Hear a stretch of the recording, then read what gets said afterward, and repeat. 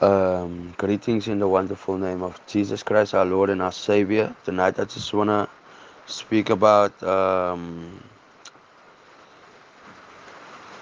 what the Lord put on my heart. So, I'm going to use a lot of references to various Bible verses. So, that's just how I do it. Uh, it's not to drown you in Scripture, it's just to encourage you to go read and to be edified by Holy Spirit. So the title of this message is called Harvest of Righteousness.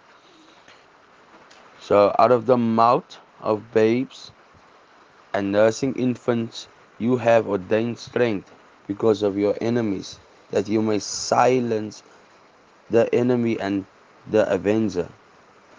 That is Psalm 8 verse 2.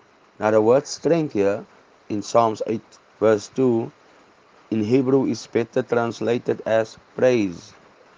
In Matthew 21 verse 16, Jesus used these very words to justify young people praising him as Messiah. Why did Jesus do this? Um, why did he do this? Was it to show the innocence of our youth in him, making us completely innocent in him, allowing us to actually praise him without feeling any guilt? Definitely. But worshiping God with a hunger and a thirst for His righteousness. This is what He meant. See, you can also read Psalms 37, verse 30, which says, the mouth of the righteous speaks wisdom. Again in Psalms 49, verse 3, David says, my mouth shall speak wisdom, and the meditation of my heart shall give understanding. This word here, meditation, um, a synonym for that would be silence, to be in oneness with the Lord. David emphasizes the word wisdom, telling us that we voice words of wisdom that were hidden in silence. You see the word silence? For timeless ages, a mystery unfolding God's masterful plan whereby He would redeem His glory in man. This is why David said in Psalms 107, 107 verse 43, whoever is wise will observe these things, and they will understand the loving, the, meaning they will understand the loving kindness of the Lord.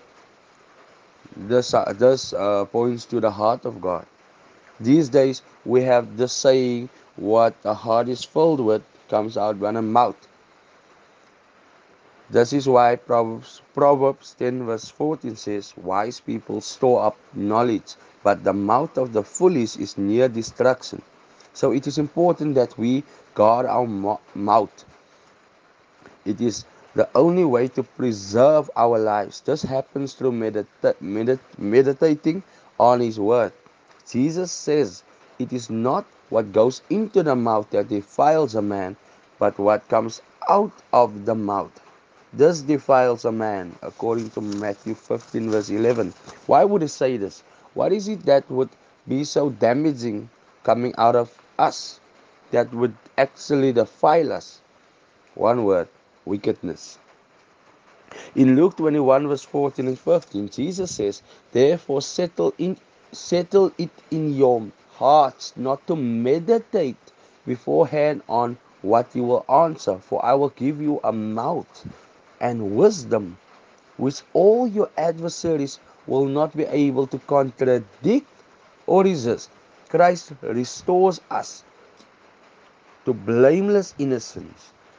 It is impossible not to boldly announce news of our King, who has not only died for us, but rose again. And we were co-buried with him, meaning we died with him. To be co-raised with him, meaning we rose with him. Just so that we could and would always be co-seated with him.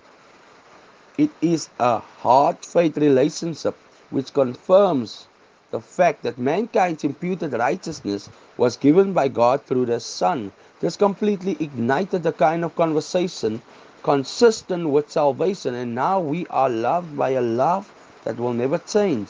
He wants to pour His love into our hearts, but He wants us to be aware of it so that we can enjoy the reality of His love. It's almost as if I can say, um, normally when people do a surgery on a sick person or a person that needs to go, um, needs to be cut or get a heart transplant, they would uh, they would put that person to sleep because it would be too painful. But in this case, our heart's surgeon, Jesus Christ, what He actually does, He wants us to be awake throughout everything that He does. He wants us to be witnesses of what He does in us, doing a great work in us before doing a great work through us. We are therefore now living from the source. Compromise would never suffice. This is a love that cannot be resisted. No one can resist the love of God. Paul says in Ephesians 6 verse 19, my most urgent request is for clarity of utterance, meaning that he would be understood. He's praying that he would be understood. Every time I open my mouth to speak, I desire that my words will be gifted with inspiration. What does that mean? Gifted with inspiration. Meaning that there will be an anointing on His words, that there will be a grace on His words. Boldly articulating the mystery of the gospel. Our mouths are now a fountain of grace. It gives encouragement and inspiration to everyone within earshot, meaning everybody that hears the word. Faith comes by hearing the word of God. So we do not curse people with our mouths, but we bless those who curse us. That's what Jesus told his disciples. Because we have to keep in mind that we praise God with these same mouths.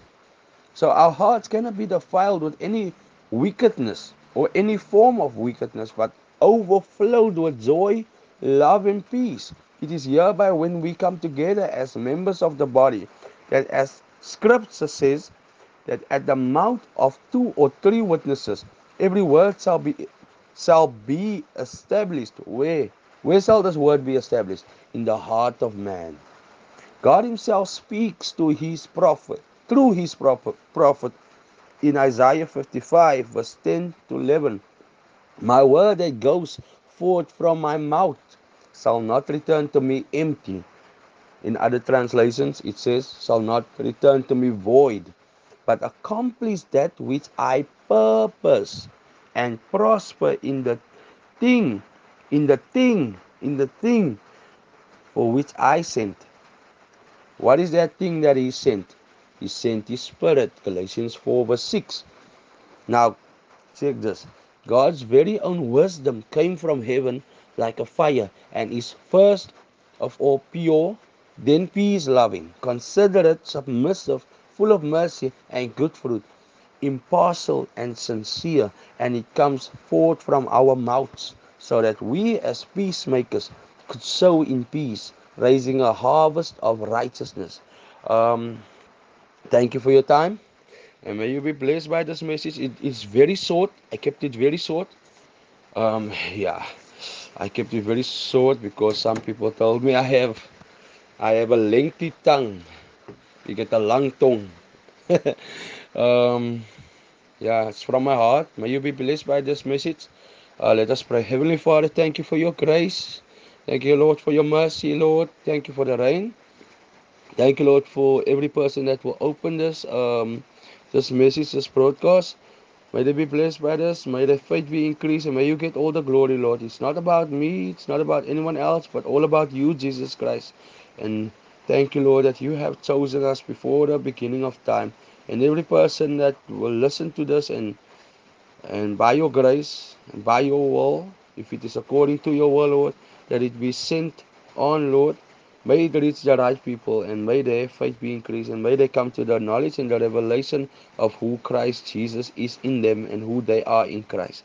Thank you, Lord Jesus Christ, for your favor upon our lives. And thank you, Lord, that you are still merciful, that goodness and mercy will follow us all the days of our lives and that we can be blessed because we are serving the King of Kings and Lord of Lords. Thank you, Lord, for life and life in abundance. Thank you, Lord, for favor, and thank you, Lord, that you have chosen us. Thank you, Lord, that we are purposed and chosen for such a time as this.